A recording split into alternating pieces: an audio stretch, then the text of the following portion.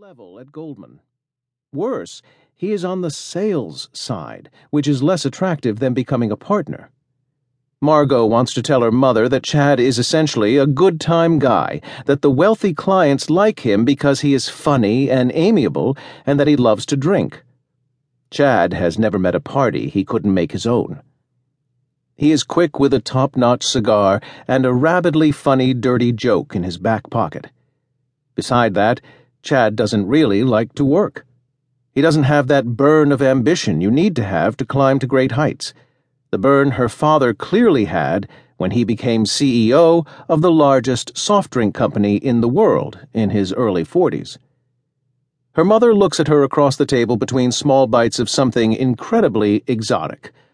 Margot didn't quite hear what it was. Peaky-toe crab, maybe. Her mother's eyes are steely blue like hers, though colder. Her mother says, "Perhaps there is something you can do." "What do you mean?" says Margot. "A wife can often be the greatest asset," her mother says cheerfully. "You could do more, you know. Charities. Get yourself out there. What do you do in that house all day?" Margot considers this. Lately she has been painting again. With the kids gone, except for summer, she suddenly has this sea of time. In truth, she has been busy.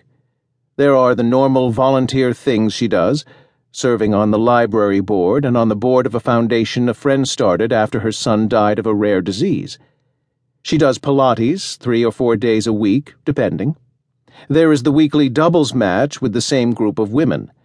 She belongs to a book club, of course, which is more an excuse to drink wine than it is to really engage with literature. But of all those things, the painting is what gives her pleasure. Margot wanted to major in art in college, but the kids who majored in art, to put a fine point on it, were not like her. She studied art history instead, which at least had the veneer of practicality. Not that a career was something she would ever need to worry about. But if she couldn't paint, she could at least pretend that someday she might be the curator at a museum or run a downtown gallery. Art was the only subject she ever really liked, but she harbored her love of painting like a secret. And the only one to ever see anything she has done is Chad, who will look over the swirling brushstrokes, the abstracts she is into now, and always make some joke about how everything she does looks like a vagina. And why is that? "A secret weapon," her mother says. "What?"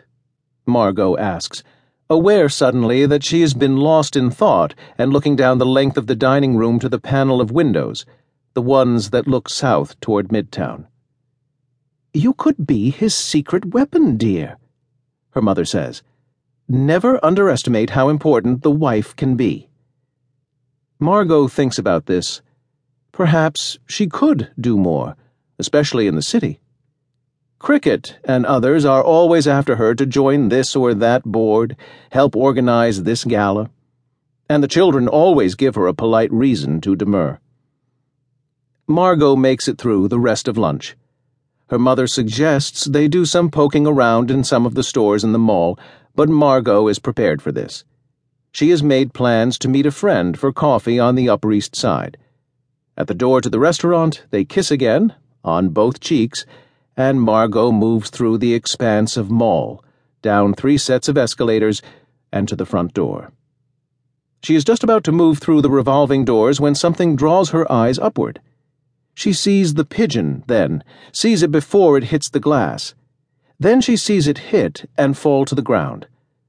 Through the doors she goes, and behind her is the rush of air as the carousel continues, people being pushed out into the spring day. When she was a child, at her parents' giant brick house in Westchester, birds used to fall off the roof, out of the gutters, babies, and Margot would nurse them back to health. Sometimes they didn't make it.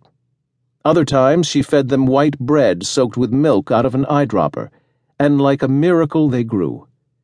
In her yard she would teach them to fly, and they would leave her. Margot kneels next to the pigeon. She is oblivious to the people moving around her. The bird, squat and city fat, is on its back.